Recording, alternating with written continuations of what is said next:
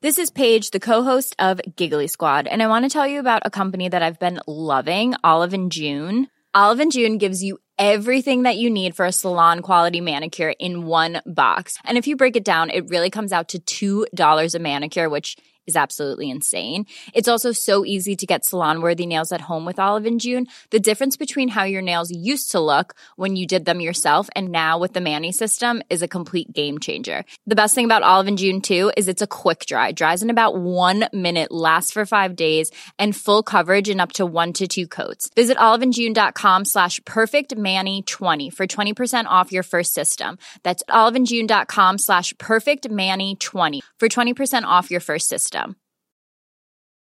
Hey, I'm Ryan Reynolds. Recently, I asked Mint Mobile's legal team if big wireless companies are allowed to raise prices due to inflation. They said yes. And then when I asked if raising prices technically violates those onerous 2-year contracts, they said, "What the f*** are you talking about, you insane Hollywood ass?"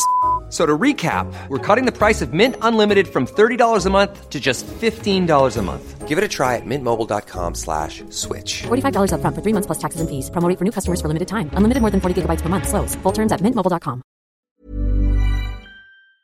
Hi, this is Billie Jean King. This is Marion Bartoli. I'm Mats Wilander. This is Mary Carrillo. This is Yannick Noah. Hey, it's Ryan Oliver from Atlanta, Georgia, America's largest recreational tennis city, and it's time for another great edition of the Tennis Podcast.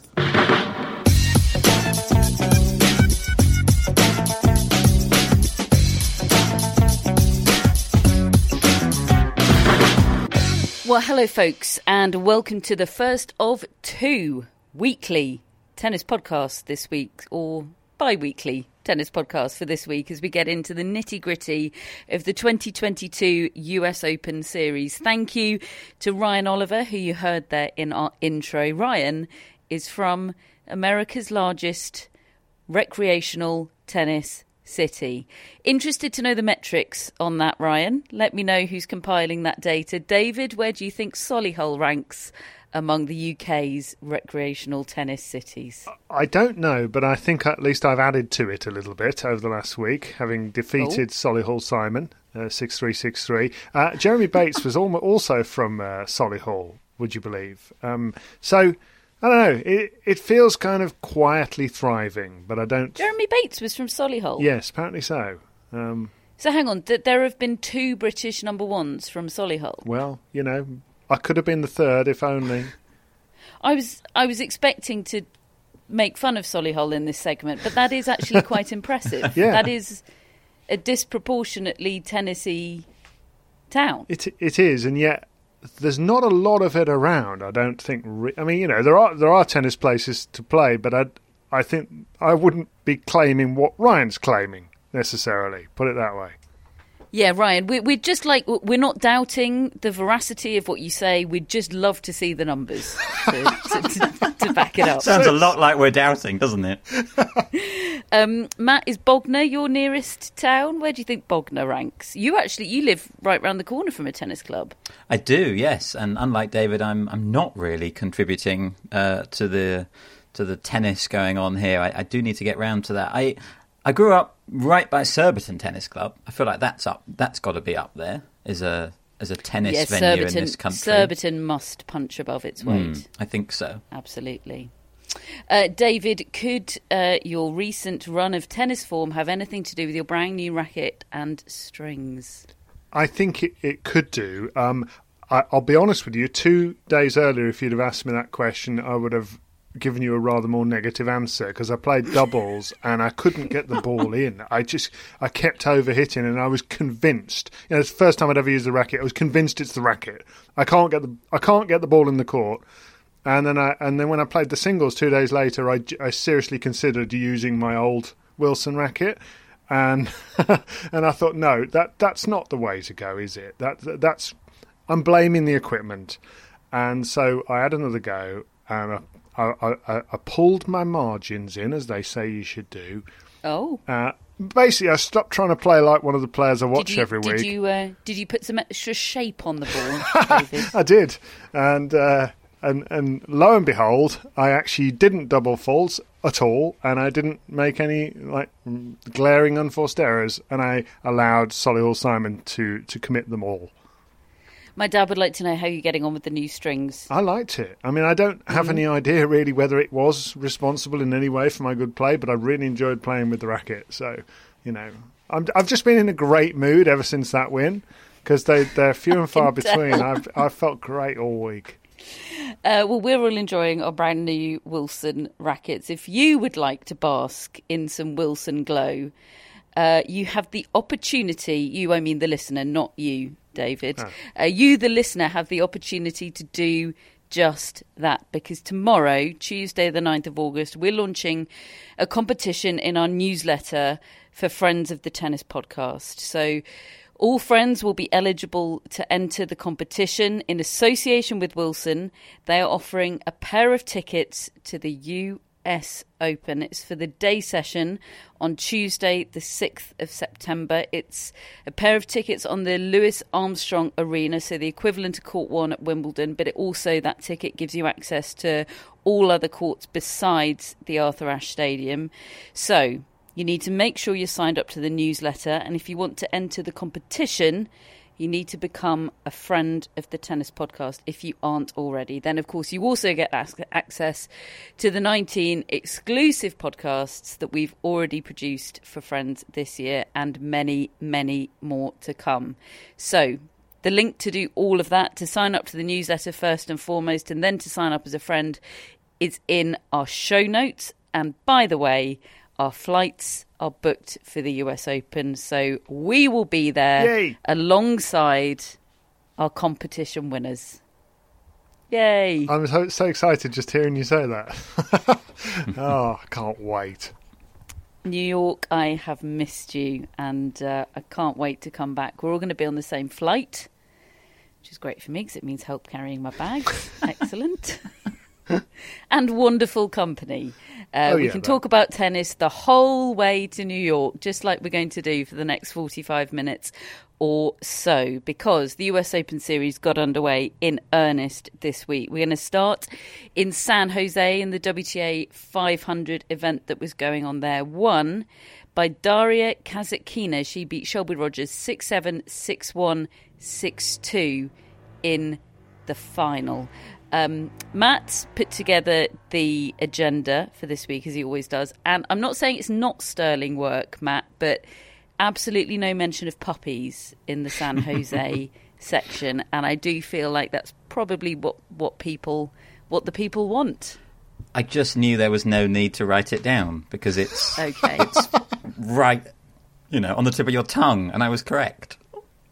You get atted about oh my gosh, I've forgotten her name, Victoria Kuzmova, and I get. And I did this week, by the way. Yes, you did. Sorry, she's wearing high knee socks. Kuzmova. It's a development. She's trying anything. I get atted when any dog features in the tennis world in any meaningful way, and I appreciate that. And this week, puppies were carried onto court for no apparent reason, and P.S. there doesn't need to be a reason, by the finalists in San Jose, and I absolutely loved it. Shelby Rogers walking onto court, cradling a tiny little puppy is just wonderful. And she had quite a week, did Shelby Rogers, but not quite as good a week as Daria Kasatkina, who is somebody that, we try and remain neutral as much as possible, but I'm going to find it hard not to root very, very hard for Daria Kasatkina in every match that I see her play from now on. It's a feel-good win to see her do that. Yeah, and the reason for that is the conversation you and Charlie and Matt all had a couple of weeks ago in my absence, which I was so interested to hear that show and that conversation about her coming out and the interview she'd given and the heartfelt emotions that were so raw in that interview, and this is the first time. So I don't know whether it's the first time she's played since then. So it's certainly the first time I've seen her play tennis since then. And I mean, I'm reluctant to draw sort of cause and effect in somebody's results, but certainly she played in a free manner, in a manner that was truly uplifting, actually, to watch as I mean, look, you know that I've been a fan of hers ever since I first clapped eyes on her, just as a tennis player. I mean, I've never met her personally. She always comes across really well, I think, whenever you do see her speak. But you've predicted her to win pretty much every week apart from this one. Yes, and I've gained points once in about 4 years as a result. But and of course, this is the week that I didn't decide to back her. So Jessica Pegula, it's all your fault. But just watching Kasatkina and the players she came through, I mean, she had a really tough run to this title. She beat Aryna Sabalenka, she beat Paula Badosa, she beat Elena Rybakina. You know, these are amazing players that she beat on her way, and then Shelby Rogers in the final, and the final sets that she was putting down on people, she put 3 6-love sets down on people in second or third sets to close out matches. Fantastic form she found. And I think you're right. I mean, I think I will always sort of root for her as a tennis player, but there is something else there now as well. Yeah, there was a definite similarity to all of her matches, I felt, this week. Kind of, as you said, David, that list of opponents, they're all stylistically quite similar. They've all got a lot more power than Kasatkina does. Rybakina, Sabalenka, Rogers in the final.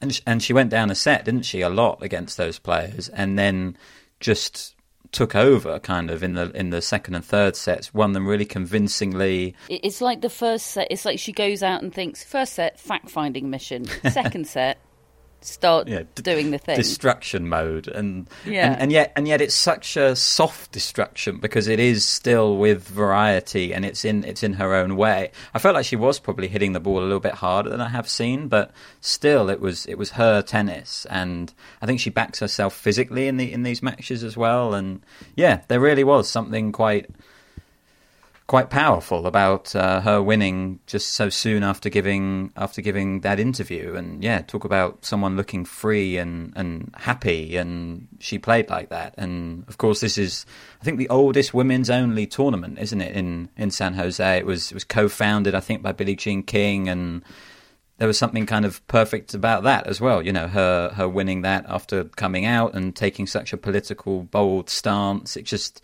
you know, we probably look for meaning when there isn't any sometimes, but that to me stood out as a kind of a narrative of this week. And her girlfriend was obviously front and centre, and in all of the celebrations, it was just a really uplifting week to watch, and for her as well.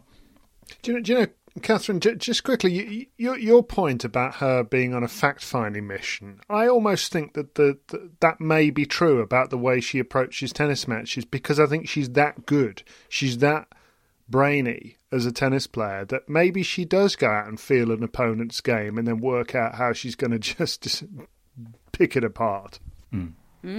Yeah, I mean, variety is back, isn't it, in tennis? Not exclusively. You know, we've just had Elena Rybakina win Wimbledon, who, she's not one-dimensional, but she's a power player. She's a more sort of 90s or perhaps noughties style women's tennis player. You know, the era that Lindsay Davenport and Serena and Venus Williams ushered in. But there are more sort of Hingis types coming back, aren't there? There's a real mixture of styles that can all be successful, and I love it.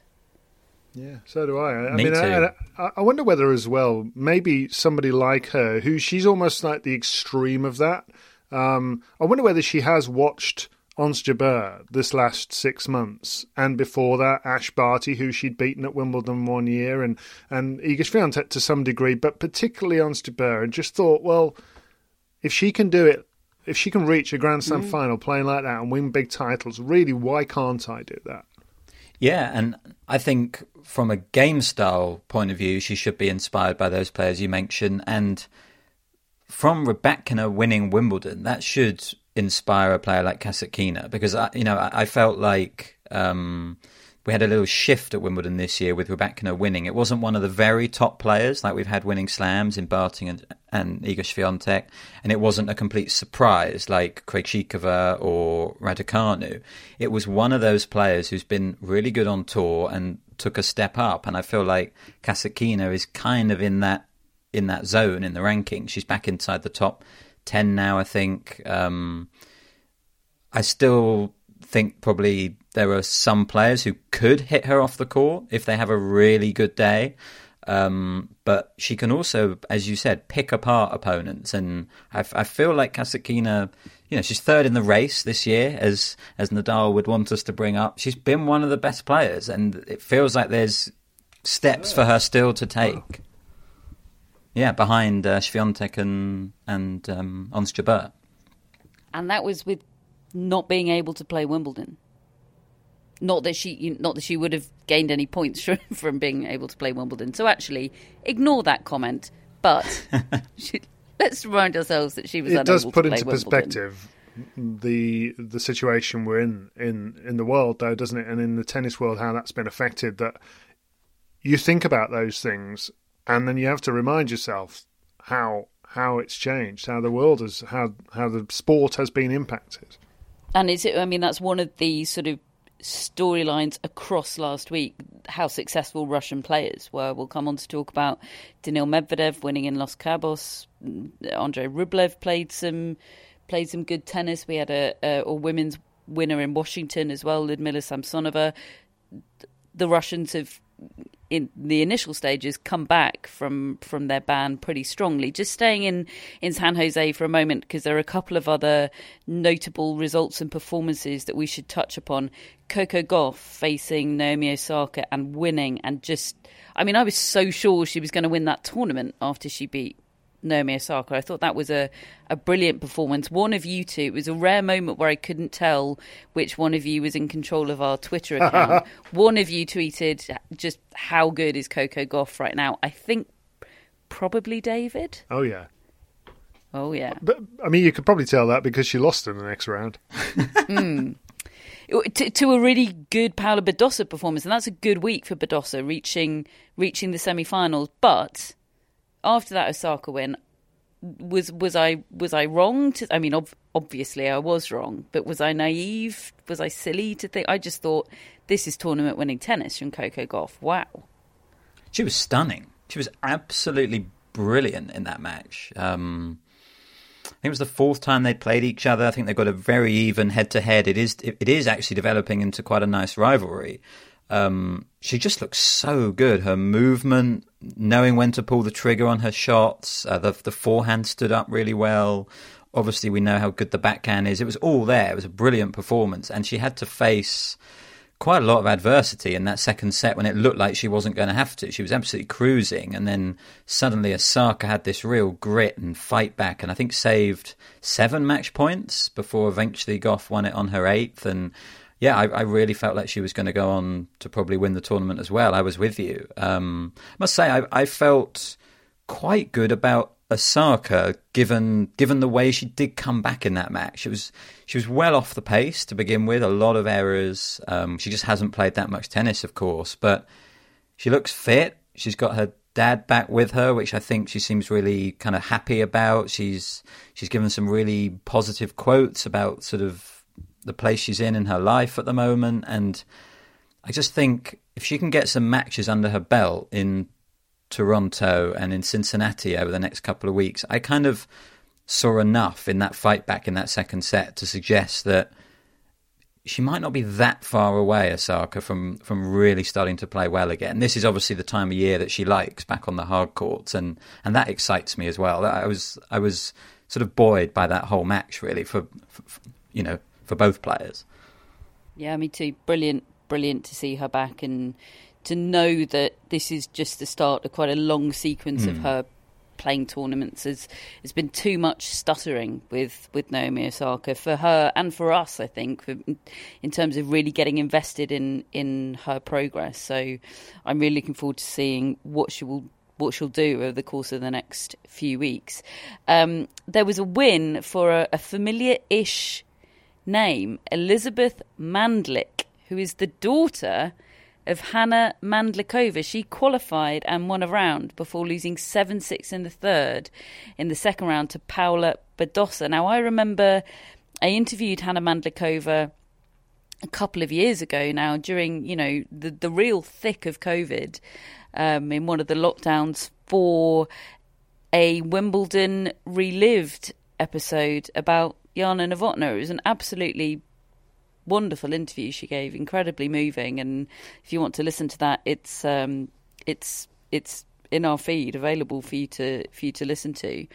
And she had just come off the practice court with her daughter, and the chit chat between us before we started the interview was about what she's doing with her life now. And she'd said she's, I'm sort of back on the road as a coach. And I said, oh, that's interesting. Who are you coaching? She said, my daughter.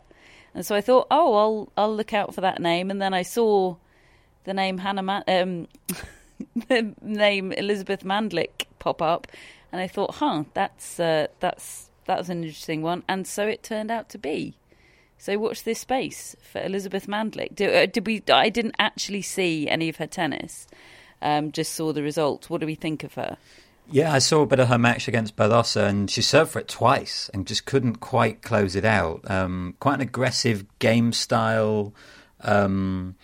I thought Badosa gave some interesting quotes afterwards where she said that she was surprised by how good she was, and probably speaking for all of us. And yet at the same time, Mandlik had just beaten Jill Teichmann in qualifying and Alison Risk in round one. Those are very, very impressive wins, but it was the first time I think she'd even hit with top 100 players, she said. She just hasn't had that exposure, that experience. And yeah, she really played well. She's sort of risen up the ITF ranks. And she said she wants to win Wimbledon because it's the one that Hannah, her mother, didn't win. Oh, a great line. Yeah, there's a good interview on the WTA website with her. And yeah, so as you said, one to watch. I wonder whether she'll get a US Open wild card, for example. She got a qualifying wild card into San Jose last week. Well, she could get a qualifying wildcard into the US Open and win it. It's the done thing now. That's how it rolls. It didn't mention much about Shelby Rogers, by the way, the beaten finalist. I saw her first round match against Bianca Andreescu and was really impressed by her. She looks fit and strong and happy and healthy and clutching puppies. She just looks in such a great place, and she's a really lovely presence on a tennis court. Bianca Andreescu she got slightly worrying looking treatment in that match for her lower back and hip area, which is just... There was a moment when the physio came out and was assessing her, and she was telling her to get into position for the treatment, which was lying on her front, and the physio just looked at her and said, Bianca, you know the drill. Oh. I know, and my heart just sunk because we all know the drill. So look, don't know, big week for her this week in Toronto. Isn't it her home tournament? Former champion, she won it, of course, before going on to win the US Open. Wish her well. But Shelby Rogers was brilliant, and she's just a sort of lovely presence on tour, isn't she? Even when she's not clutching puppies. Seems to have grown in confidence as to who she is as a tennis player. I mean, I think she's always been comfortable in her own skin. That's how she's come across as somebody incredibly popular in the locker room. But I think she had that run at the US Open last year. She beat Ash Barty, but then she's built on that. She came into this year clearly determined to just get the best out of whatever she's got, and she is, as you said, looks to be in superb shape.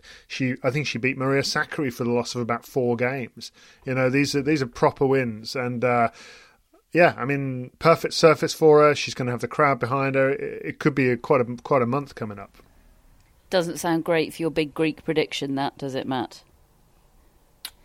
The whole year's not been great for my big Greek prediction, if we're being honest. I did see some interesting quotes from Sakkari over the weekend in Toronto, talking about just how tough she's found it being one of the top players in the world, and just how she has not enjoyed the pressure on her. And I think quite a moment for her to sort of admit that. It sounded like she'd really spoken to her team quite a lot. She spoke about it in press, really candid. And she said you're going to see a new Maria over the next 3 months. So maybe there's life yet in my prediction. She needs to pass that on to Stefanos as well. Who, yeah, let's not get into him for the time being. The doubles title in San Jose was won by Yifan Xu and Zhao Shan Yang. In Washington, we had another Russian winner on the women's side. Ludmila Samsonova beat Kaya Kanepi 4-6, 6-3, 6-3 in the final. She had beaten Emma Raducanu en route to that title in the quarterfinals. I watched quite a bit of that match. Good week for Raducanu. 2 wins, 7-6, 6-1 eventual defeat in that quarterfinal. Ludmila Samsonova, who came onto all of our radars, I think, last year, didn't she, when she won the title in the lead up to Wimbledon, and the Wimbledon wildcard suddenly became a thing and then sort of dropped off the radar again quite quickly. And here she is, she's back. Maybe she'll just be one of those, hey, here I am, popping up winning a title every now and again type players. Somebody you don't want to have to face if you're a top player, and because she's dangerous. Am I right in thinking she was on your radar, Matt, at the Billie Jean King Cup finals as one of the threats? And I mean, I watched most of this final against Kaya Kanepi, who by the way is 37 years of age and was trying to win her first title in 9 years. She couldn't quite get over the line. She had a bit of treatment, but this was a match that was just two players trying to sock each other off the court at the same time, the whole time. It was very, very entertaining on that level, just because it was, some of the tennis was silly. You know, they were trying shots that just were not on at all, and it did lead to a heck of a lot of errors. I mean, I think it's quite a difficult match for a crowd to get into because there aren't that many rallies in it. But as a first-round opponent, I mean, Samsonova, I don't know what she's ranked today with the new rankings, but she came into last week as 60 in the world. You know, so chances are she probably won't be seeded at the US Open, or maybe she'll get into the outskirts of it, but she could end up playing a top player quite early on, and you wouldn't want to play her on a hard court. She's got proper ammunition. Yeah, I agree. I think she's up to around 40 now, and you know, it'll probably take another really good week, I guess, to get into 42. the seedings. Yeah, so, but you're right, David, it was at the Billie Jean King Cup last year where obviously I'd seen her in Berlin, I'd seen her win that title on the grass, but it was in Prague where I was so impressed, because that was a stacked Russian team, and it was Samsonova that emerged as kind of the key player. I think she won all 5 matches she played that week across singles and doubles, and just took players apart with her power. I did expect her to kick on a bit more this season, but perhaps you're right. Perhaps just it's so difficult to constantly put that kind of tennis together. But when you do put it together, it's going to be winning tennis, like we saw this week. She's really dangerous. Do you know what else is silly, by the way? Go on. The temperatures in Washington in early August. It's too much, isn't it? Yeah. Well, I've seen over the years, I've seen players who traditionally have been known to love the heat look so uncomfortable in the heat in Washington. I remember Andre Agassi playing Stefan Edberg in 1995, and there was vomiting on the courts from both players. You know, and it was and Agassi loves the sort of, not necessarily enjoying the heat himself, but enjoying what the heat does to his opponents because of his game style, the way he can make them suffer. Brad Gilbert would always say to me, Andre's a great heat player because he makes the opponents suffer. He would always tell us this. But, you know, watching Andy Murray play his match against Mikael Ymer the other day, oh God, that's enough to put you off ever wanting to go to Washington to, I think you said, to play sport, Catherine. Remind me never to do sport in Washington, D.C. I watched Andy Murray age. Yeah. 10 years. He's thinking, why have match. I signed up for this tournament right now? And look, it's a great tournament. I think that they have a lovely approach to and pride in that tournament, and I think the tournament director does a really good job, and they really make it the best they can be. But just as a physical experience for so many players there, that is not healthy. Those conditions. It felt to me like there were more day session matches this year. I mean, I could be wrong, but they used to start play at 4 p.m. in the afternoon, I believe. And I think it might be because it's gone back to a mixed event, which I obviously support, you know, very generally speaking. But I think they just need extra time in the schedule to fit the matches in. Yeah. And that means starting earlier. And the men's draw is a 64 draw, isn't it? I mean, I think seeds have buys, but there's a lot of matches to get through compared to, for example, Queens, which is an equivalent event. It's only 32 draw, and yeah, I watched. I think Fritz Evans was on at the same time as Raducanu Osorio. I was watching those two matches double screening, and Raducanu and Osorio were just having these really long, grueling games and rallies. It was almost 3 hours for 2 sets, and then Fritz had to retire against Evans, and it was just grueling and tough to watch, let alone play. Just players with ice packs on their heads and round their bodies at changeovers. This is Taylor Fritz, the San Diego native. He did do a post about it afterwards, didn't he, saying that his injury had prevented him from doing, the full sort of fitness work that he would have wanted to have done by that stage of the hard court season. But even so, he's not in bad shape, and there he was just looking. He talked about being dizzy, didn't he? He said his vision was going blurry, and that's what it looked like. It looked like one of those cartoons where they've got birds circling above their head. It was just, pretty tough to watch actually at times. Men's title, won by Nick Kyrgios, the Washington DC specialist. It is absolutely the Nick Kyrgios sweet spot, isn't it? The ATP Washington. He beat Yoshihito Nishioka 6-4, 6-3 in the final, and he did the double. Won the doubles title with Jack Sock, beating Ivan Dodig and Austin Krajicek. And am I right that there was one day where he played 2 singles and a doubles match, or 1.5 singles and a doubles match? And I was looking at that schedule thinking, he's going to pull out of this doubles, surely. And he didn't. He played it all. He won it all, and on he cracked. Yeah, he wasn't broken the entire week on his serve, and that's despite an absolute epic against Frances Tiafoe, who he had to save 5 match points against in order to win. And I watched the second set tiebreak of that, which Kyrgios won 12-10. He's a set down. He won that 12-10, and that included the fourth match point. Tiafoe smacked this serve down at 127 miles an hour right into the corner. And Kyrgios, with that two-handed bunt return of his, he just put the ball on the back edge of the line for a clean winner. I mean, it was, I suppose you might say there's an element of luck to that, but that particular shot of his and the serve, the two-handed backhand and the serve, was so reliable all week long. And I mean, look, you're right. This is familiar territory. He has won that tournament before and looked incredibly happy with life there, and then it hasn't kind of led to much after that.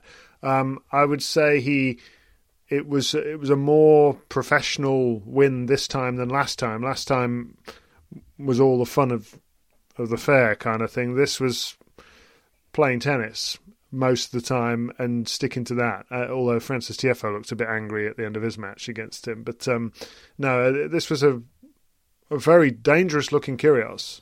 It was a result, in keeping with his season, really. I know it's the first time he's won a title this season, but he has been playing very well whenever he's played. And I do think I go back a lot to that quote he gave, kind of jokingly, I think, straight after Wimbledon, but it was serious at the same time, where he said that, if he'd won Wimbledon, he might have lost his motivation. I actually think that losing that final, in a way, is probably the best thing in terms of prolonging his career, because I think he's got a little bit of a taste for it now in terms of wanting to see what happens when he properly dedicates himself and when he really does put his mind to it. I think he wants to find out how good he can get. And a week like this, he played players that were kind of comfortable for him. I think he's still only beaten Tsitsipas as a top 10 player in this run. We haven't really seen him play,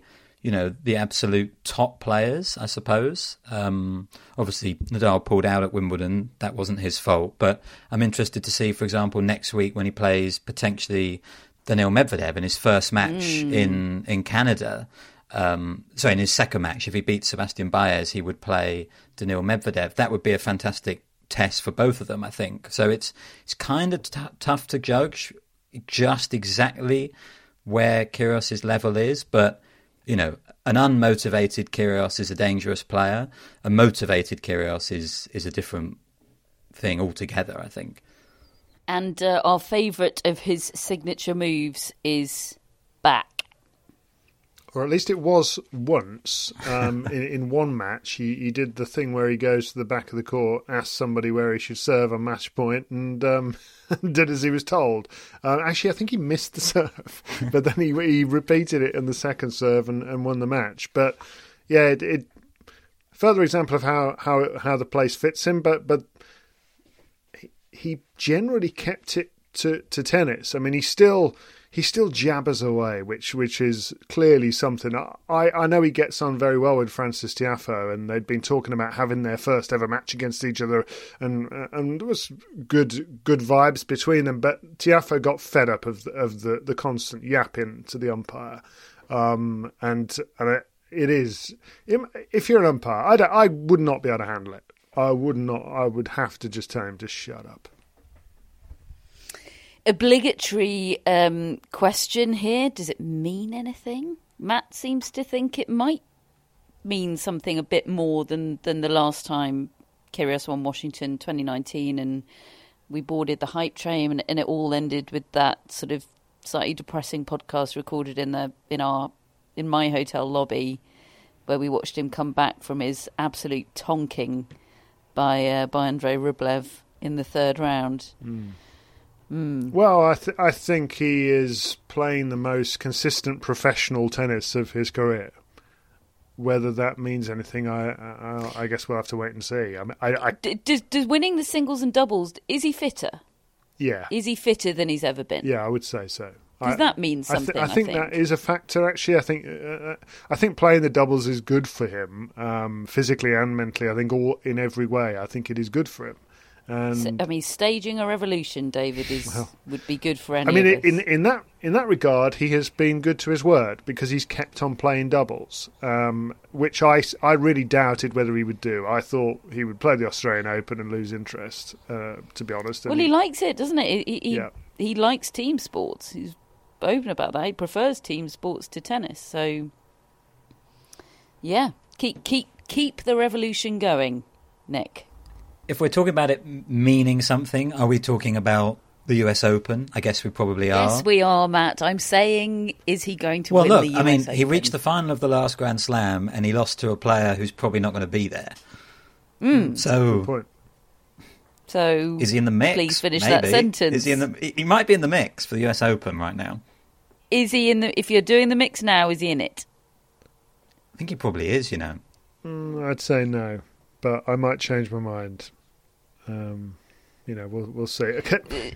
David Law is yet to put Ons Jabeur in a mix, so he's. I think I've stingy. I think I've let that go now. Catherine. Is Daria Kasatkina in the mix? Oh, that's a good question.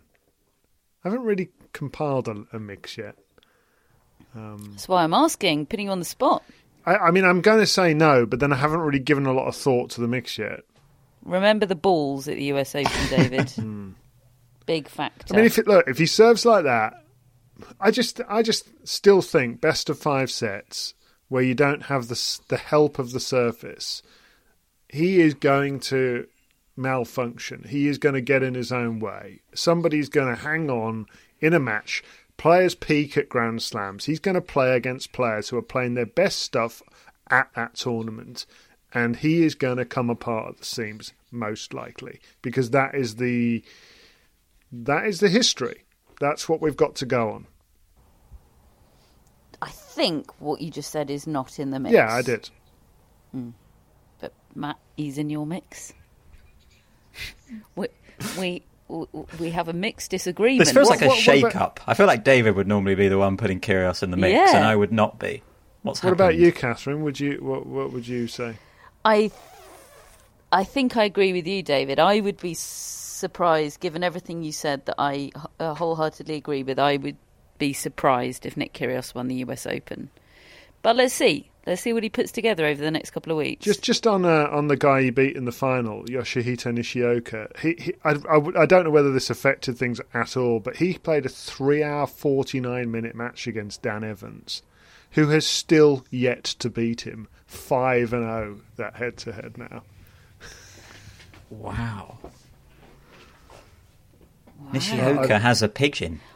I love a quirky head-to-head like that. I very nearly texted Evans to say, you'll get him one day. And then I thought better of it. After 4 hours in 400 degrees. 4 days on, I still haven't done it yet. We should mention, before we move on, by the way, from Nick Kyrgios, that his court date relating to a common assault charge following allegations of assaulting an ex-girlfriend has been pushed back by 3 weeks. It was meant to take place on August 2nd. It's now scheduled for August 23rd. But Kyrgios, we understand, is not required to attend that court session as he'll be legally represented. So from what we understand, he is permitted to compete in the US Open. A couple of other notable things from Washington. Mikael Ymer reaching the semi-finals, beating Andy Murray, or the remains of Andy Murray along the way. He can look quite some player. Lovely player to watch. Ymer, lovely player to watch. I don't understand why he's not better, because I tune into him when he's, I guess, when he's already recorded a result or two and when he's generally playing well, and I think, bloody hell, this guy's great. And then he'll disappear for a bit, completely off the radar. I don't quite understand what's holding him back. No, me neither, because, like you said, whenever I watch him, I'm always impressed. He's such a great athlete and such a great mover on the court. And it was actually this time last year, more or less, when he got to the Winston-Salem final. He beat Alcaraz, he beat Tiafoe, and I really felt like, okay, that was the moment he was going to make his move. And he's drifted back outside the top 100 before this week. He's back in there now, thanks to these points. But yeah, he was really good. And again, the pattern of his matches was the same. He kept winning the first set, losing the second, and then coming back and winning the third. He did it against Murray, Korda, Ruusuvuori. He was really, big wins, impressive wins, winning so many points on return. He couldn't really get near the Kyrgios serve. But yeah, he's one that I would like to make a move up the rankings, because I think he's great in interviews as well. He's charming, he's funny, he's good quotes. And he's a good story generally. And I think other than the odd result here and there, he loses in the first round so often. A lot, yeah. Just before we move on to Los Cabos, I should have mentioned that the women's doubles title in Washington was won by Jessica Pegula and Erin Routliffe of New Zealand. They won 2 matches in a day. They get a lot of thunderstorms in Washington this time of year, so they had a couple of washouts later on in the day and matches held over. And they also recorded a 6-3, 5-7, 12-10 win over Anna Kalinskaya and Katie McNally in the final. I think that's what you call earning victory the hard way. David, no, you don't get points for Jessica Pegula winning the doubles title. Oh. Just head that one off at the pass, because I definitely knew you were going to ask. Great idea. And Jessica Pegula there beating Katie McNally is interesting, because Pegula now seems to be partnering Goff, other than that week, of course, but they're entered into Canada together rather than McNally and Goff. Which is a shame, because I would say Makoko is one of my more preferred doubles partnership nicknames. I know we don't like many of them, but I do quite like that one. And it is no more, alas. Submissions for a nickname for Pegula and Goff are very much welcome. This is what I don't like about it, is this, we have to shoehorn in something just because they're a partnership. No, we don't. But if somebody comes up with a good one, then that's fine. We'll take it under advisement. But somebody will always have a shortened version, even if it's rubbish. Even if there's well, no not possible us, David, fit. Not us. We've got higher standards than that. On to Los Cabos, where Daniil Medvedev beat Cam Norrie, the defending champion, 7-6-6 love in the final. He's back, I guess, Daniil Medvedev. He looks well rested. He looks relaxed and happy. He looks, the Daniil Medvedev that we've seen being a destroyer on hard courts. I really didn't know what to expect from him, given his time on the sidelines for reasons that we've discussed. And I feel like that's actually quite a big week for him. I think it's big for him, as you said, to come back from not playing for a while. And also to win a final again. He hadn't won a final since the US Open last year. He'd lost 5 in a row and put in a couple of quite dodgy bad performances. I'm thinking mainly of the one against Zverev in the ATP finals and the one against our man Tim van Rijthoven a few weeks ago. But he looked good in this one. And Norrie, I think, broke back, didn't he? Right at the end of that first set when Medvedev had set points and Norrie broke back, and right there I was thinking, oh, here we go again, maybe for Medvedev. And then he didn't lose another game in the entire match. He just stretched his advantage and was brilliant. Some of his backhand winners, some of his defensive points to I think especially to get the double break in the second set. He looked really good, and yeah, this is traditionally his time of year. It's the surface and the sort of environment that he seems to really like playing in. And yeah, if he's well rested compared to some of the others, it could end up being, beneficial for him, I suppose. Such a long season. We so often talk about players needing breaks, and obviously this one, it's not just a break that he's chosen to take. It was kind of enforced upon him, and he wouldn't have wanted it. There was probably a lot to deal with, I suppose, in terms of kind of justifying whether it was fair and all that kind of thing. I'm sure he was wrestling with big questions like that, but just the actual practicality of it might end up sort of favouring him in this time of the year. Who knows? Doubles in Los Cabos won by Mima Kecmanovic, who I didn't know played doubles before this week, and William Bloomberg, who I didn't know existed before this week. So let's call that a surprise win for Bloomberg and Kecmanovic. Very well played.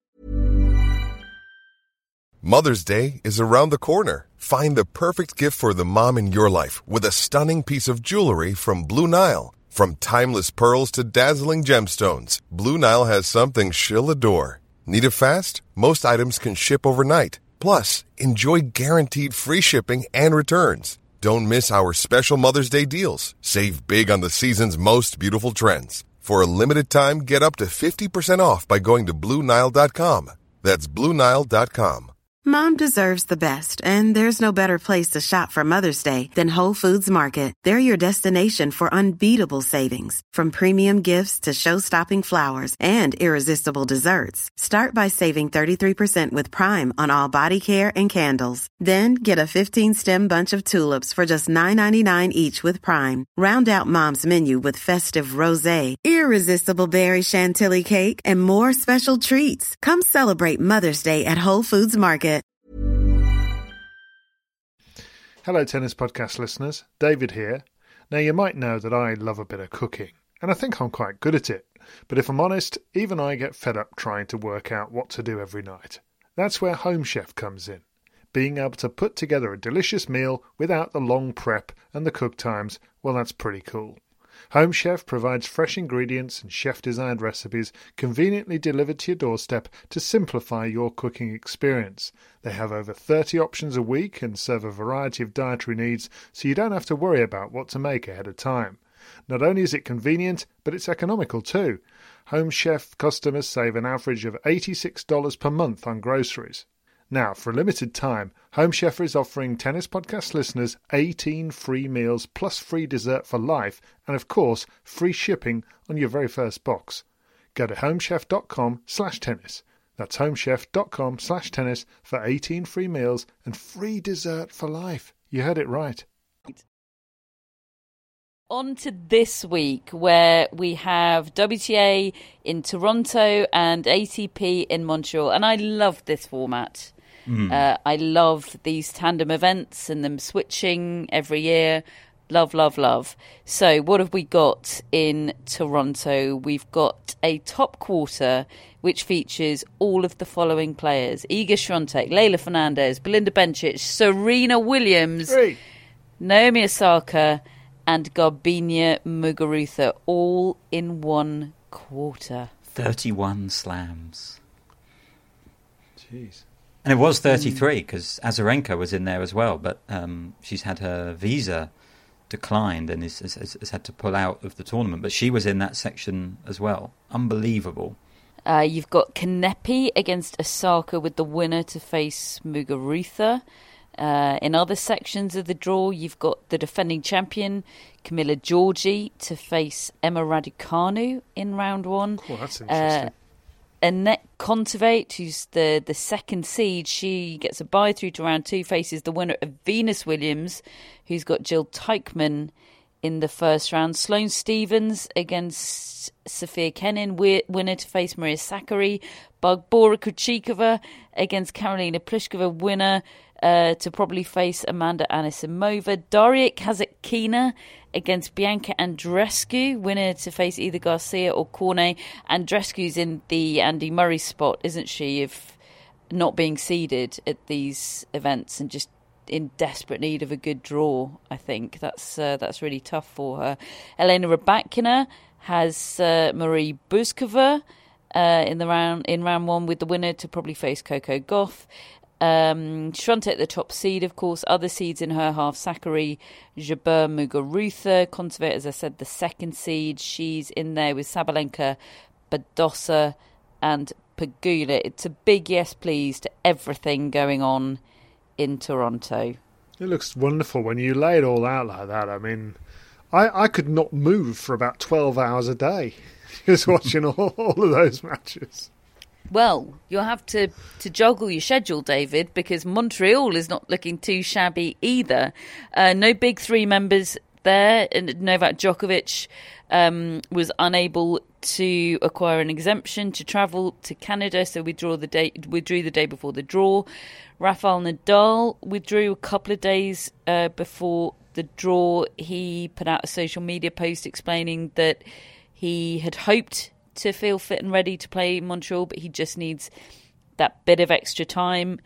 I took that statement at face value, that he still feels like he will get there for the US Open fitness-wise, but it's obviously not ideal for Rafael Nadal not to be playing in Canada, somewhere where he traditionally does have a great record, and he is somebody that traditionally needs to play himself into form. He doesn't tend to hit the ground running in the same way that Novak Djokovic does. But there was no cause for alarm, I don't think, in that statement.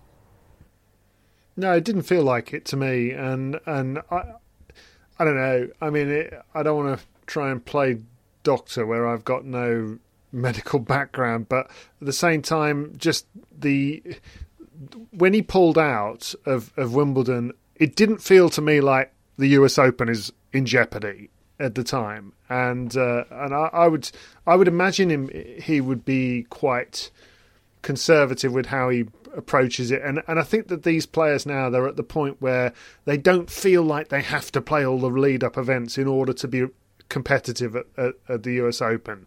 Best of 5 set matches, he will back himself that if he's physically right, he can be a threat at that tournament still. So what have we got in Montreal? We have top seed Daniil Medvedev, who could very well face Nick Kyrgios in round number 2. He's got to get past Sebastian Baez. We got Denis Shapovalov against Alex de Minaur, round 1. That match is later on this evening. Winner probably to face Grigor Dimitrov. Shapovalov, by the way, can't buy a win. My goodness me.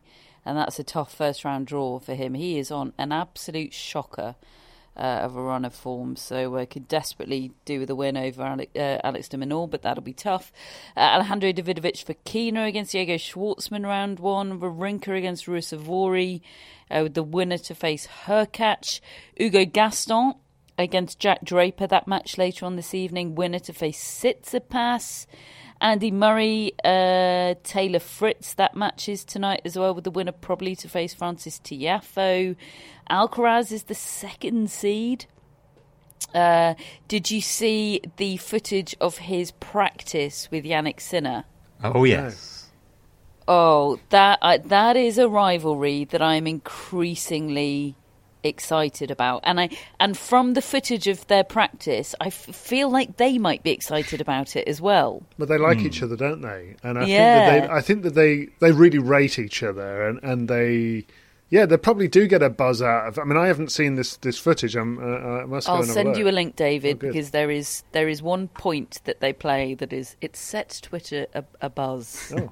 It's extraordinary. Alcaraz ends up flat on his back. Sounds a bit like me and Solihull Simon. And then they hug.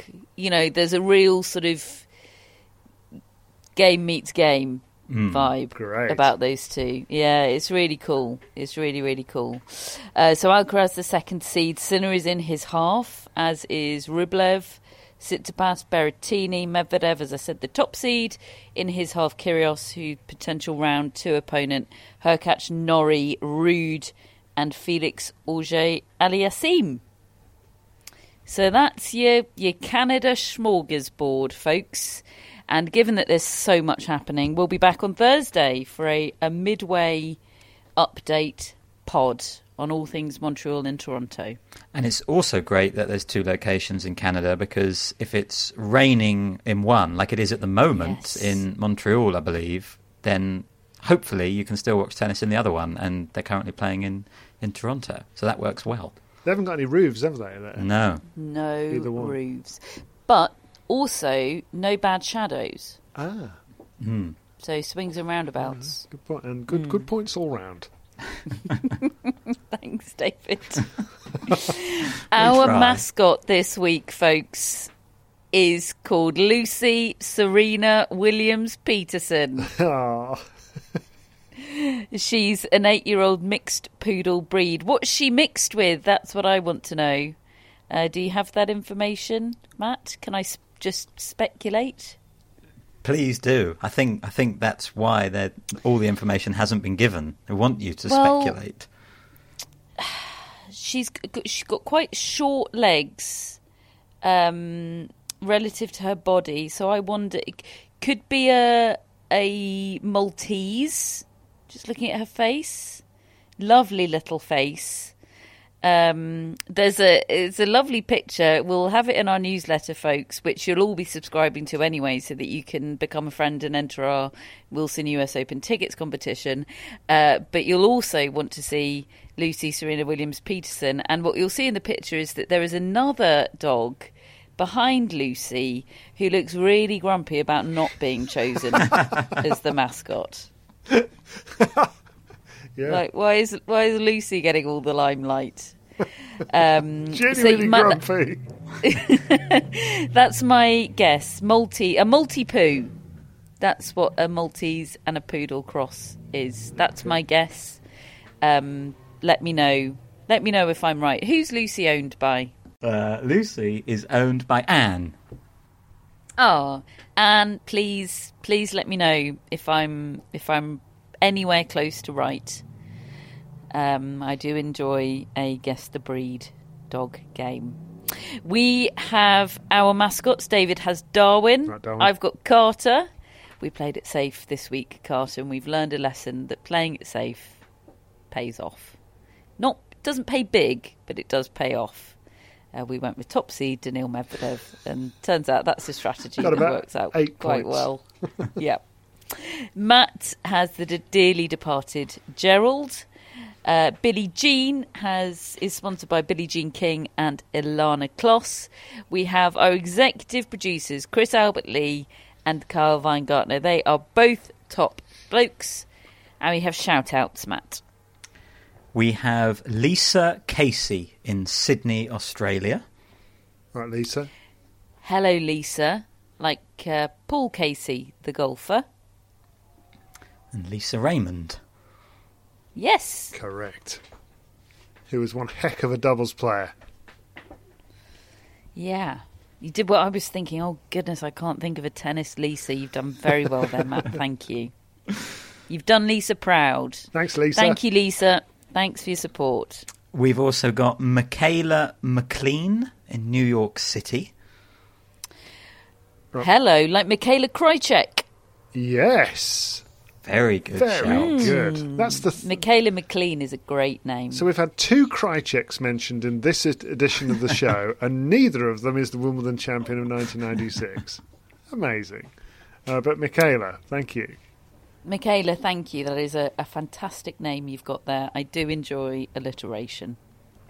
And we also have Alan Yonge in Chichester, which is very near me. Oh, Right, Alan? very near you. Have we ever had any tennis players called Alan? I can't think of any. Well, Alan Mills, the former Wimbledon referee. Oh, and Alan Little, to who we owe the Wimbledon Yes. Library. He, I believe he suggested it should be built. He compiled the Wimbledon Compendium for many years. Fantastic. And speaking of tennis library Allens, it's getting very niche, isn't it? Alan Chalmers, David, that used to run the little pop-up library at the Royal Albert Hall event that we used to be involved in. Yeah, the tennis bookshop. And he used to go to lots of tournaments and run that and have the most incredible inventory of just gems from the history of tennis. If you wanted to buy Mansur Brahmi's The Man Behind the Moustache, then Alan Chalmers, the man to go to. Yeah, I remember Mansur used to sit there if people would line up to have them signed. Yep, that's how book signing works. Correct.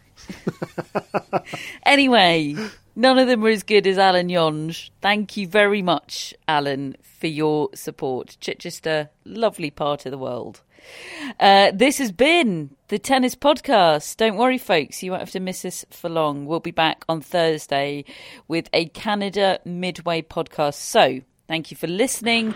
Sign up to the newsletter, enter the competition, do all the things, tell your friends, leave us an iTunes review, and we'll speak to you on Thursday.